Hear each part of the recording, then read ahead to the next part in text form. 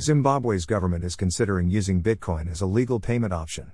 The administration has sought input from several industries before implementing any major policy changes.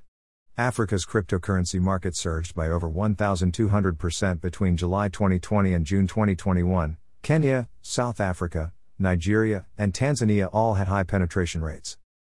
Zimbabwe is now holding consultations on the increased interest in cryptocurrency and the associated concerns. Zimbabwe has been paying attention to the growing demand for cryptocurrency among its citizens, which it sees as a potential source of revenue. The country has also shown interest in regulating the entire industry. According to the local press, Zimbabwe's government is considering using Bitcoin as a legal payment option to address this growing demand and harness the technology. According to reports, retired Brigadier Colonel Charles Wekwete, the president's permanent secretary and head of the e-government technology section, indicated that talks with firms are already starting.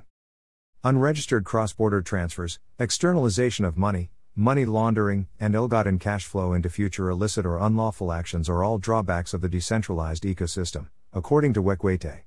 He also claimed that officials are working to implement legislation that will protect consumers while also assisting the country's financial destiny. As a result, the administration has sought input from several industries before implementing any major policy changes. According to the official, Zimbabwe has not yet made any big pronouncements, and the country is still in the consultation stage.